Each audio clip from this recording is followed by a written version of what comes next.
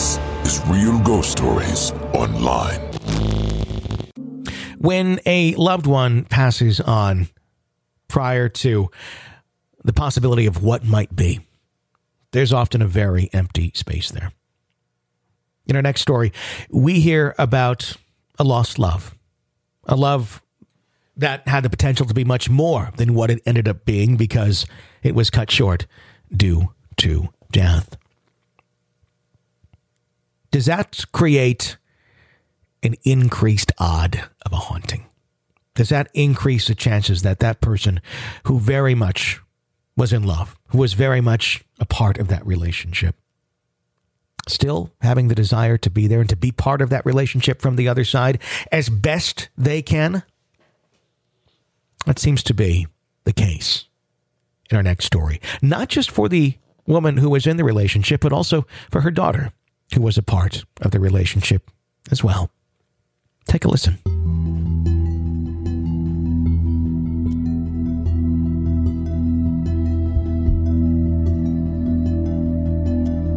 Back in 2005, my mother's boyfriend at the time, Todd, passed away.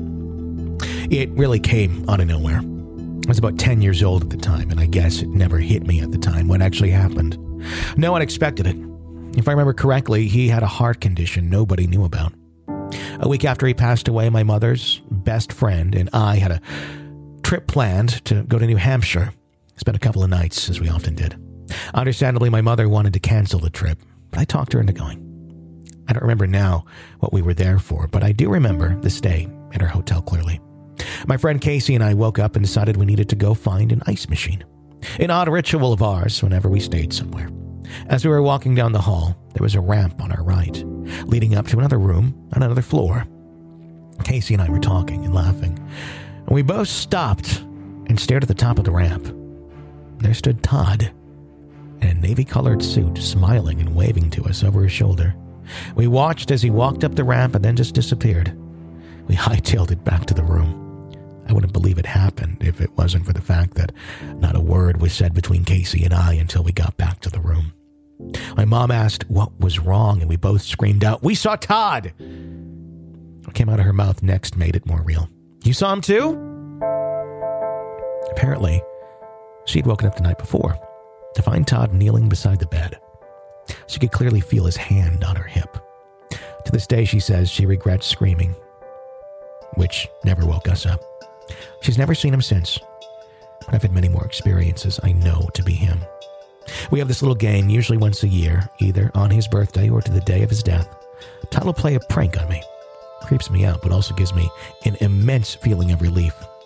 For back then, I was an angry child trying to figure out why this guy wanted to take my mom from me. I wasn't used to her dating. The jokes stopped for a couple years when one of them got me in big trouble. We were in a store, my friend and I go off on our own. My mom tried calling me. My phone was acting up bad.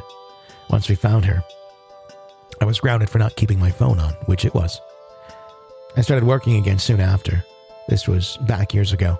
Now, the more recent incident was not even a year ago. I worked overnights in a residential facility to pass the time. After all my chores were done, we were able to watch some TV if we were still alert and checked on the people.